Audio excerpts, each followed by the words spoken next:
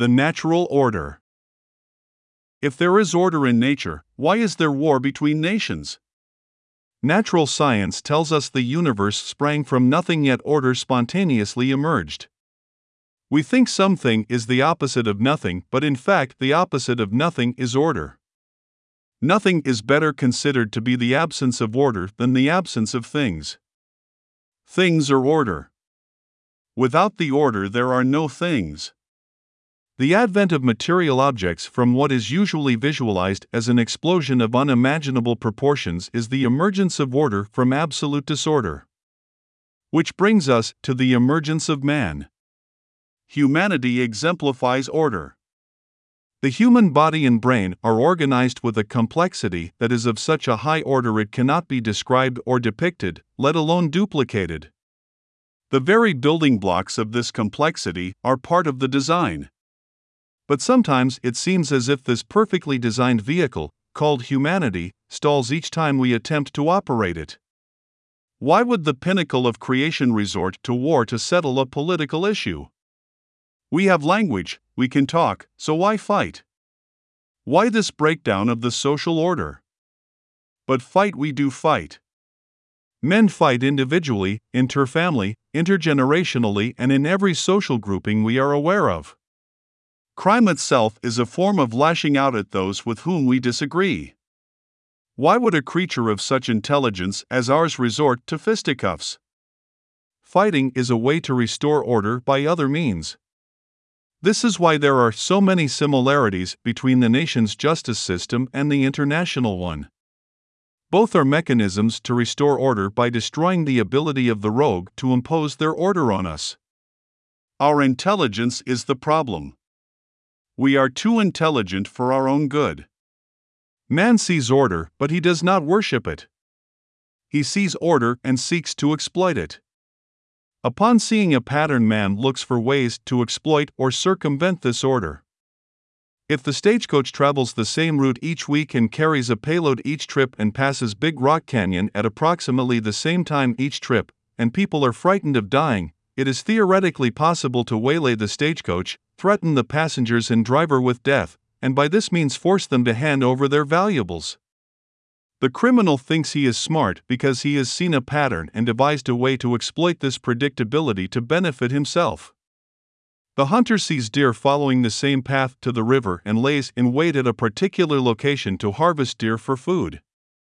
An inventor watches men at work and figures out a way to make these same motions using technology. All these actions exploit a pattern seen in nature. One behavior is legal, the other illegal, whereas hunting did not used to be illegal, but now is in most places during the greater part of the year. For most of history, men have used law to define what is allowed and what is not. Following the law gives us predictability. Criminals are unpredictable and introduce disorder into what is otherwise an orderly community. Intelligent men are able to make a risk/benefit calculation that makes crime seem a plausible option for some in certain cases. The law increases risk for criminal activity, but the marginal impact is usually small. Criminals commit crime on the assumption they will not get caught. There is risk, but criminals minimize the risk with his careful planning. The order he applies is a kind of meta-order that is meant to transcend the order of the victim. But the advantage of a criminal exists only so long as the majority of persons do not make the same calculation. Crime requires the majority to maintain the social order. If there was no order, crime would be the only option. Order has been ingrained into the psyche and soul of man. Moral people think orderly thoughts and live orderly lives. They are predictable. And because they are predictable, they introduce greater predictability into the lives of others. Order is inherent in nature and sublimated in man. Orderliness becomes integral to how we live and often expresses itself in a targeted way, as in writing or music. Civilization is a measure of how ordered our lives are. Evil works to break down the social order and thereby cause civilization itself to decline. Order is absolutely required to have an idea. An idea is a perceived order. Many people start out with an idea, proposition, or principle that cannot be applied in a consistent way. This includes crime. Universalization is a good rule of thumb to apply to ideas. If the idea cannot be applied consistently over all times and places, it probably ought not be entertained. An example is the claim that all persons ought to be treated equally. Superficially, the idea appears to apply to all persons. The idea is more about someone signaling their virtue to the rest of us than a guide to how they live. No one treats others as they treat themselves. Love becomes meaningless in a society in which we treat everyone the same. If a thing can be differentiated from other things, then the thing is different. How does one treat apples and oranges equally? It's a preposterous assertion to say we treat all persons equally while we value people differently. Yet, this claim is almost universally asserted. We are subjected to writers talking about a gender pay gap and the trauma of misgendering people. But this concern never seems to extend to the absence of women in coal mining and the paucity of male teachers. Indeed, what is more patriarchal and discriminatory than the outrage about the rape of women matched by the silence or mockery about male rape, especially in prisons? Why do we demonize men and mock them yet cancel those who call women out on their faults, which they do have? Why is motherhood seen as an injustice endured by women when we demonize the deadbeat dad? Ought we to sacrifice for the good of children or not? Are we obligated to the life we create, or is that only for men? Is there a problem we are trying to fix, or is it the natural order we fight against? It may be inconvenient for women to be the child bearer and men the breadwinner, but that is the natural order. It is impossible for men to birth children and difficult for women to leave childrearing to the man. Why do so many oppose what is the easy path? There are two possible responses to any given situation.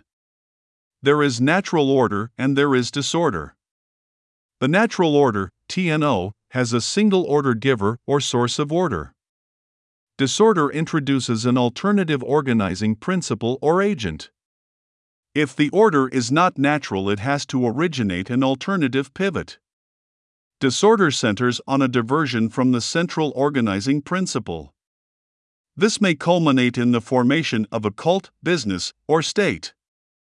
But the source disorder is a narcissistic individual who rejects the natural order for personal reasons and for personal gain. The individual who commits a crime creates disorder. Disorder is relative to what exists, but disorder is also an absolute. The disorder can be compared to the ideal state that we all are aware of. Criminals break human law, but they also contravene the natural order of things. We are to obey the state, not because the state is a natural configuration and perfect, but to oppose it makes things worse. Yet, the nation that combats crime is ultimately no better than the criminal who opposes the state. What is the difference between the state demanding protection money from its subjects and a gang operating a protection racket? The difference is one of scale. The state is considered a better option because it benefits from the economies of scale. Attempts to restore order often means one form of disorder being substituted for another. This is what politics promises. The struggle between left and right is a struggle between types of disorder. Political parties are organizations that create a type of disorder rejected by the other. But what we ought to be doing is seeking and following the natural order of things. This cannot be done by complying with a maker of disorder. The only source of order is God. The only organization that follows God is a theocracy. The only theocracy is a system that recognizes God as the author of all things and the owner of the physical world. This makes a theocracy a business model. God as owner is the only capitalist. If God owns nature and is the author of the natural order, then we manage what belongs to God. Our only possible purpose is to add value to what God permits us to manage. Herein lays the problem, because we do not get to define what has value or the value of what we do. Our actions must add value to the assets created by God.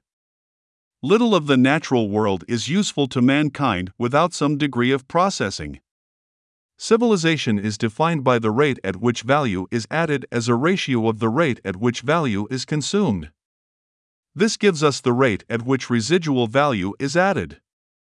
Residual value is the amount left over after expenses are deducted. Residual value is the rate of investment. Needless to say, the fewer people working compared to the number consuming, the lower the amount available for investment. God cannot be defeated. The community husbands its resources and creates a surplus for investment or remains poor. If we do not live according to the natural order ordained by God, we cannot prosper. The natural order of things always prevails.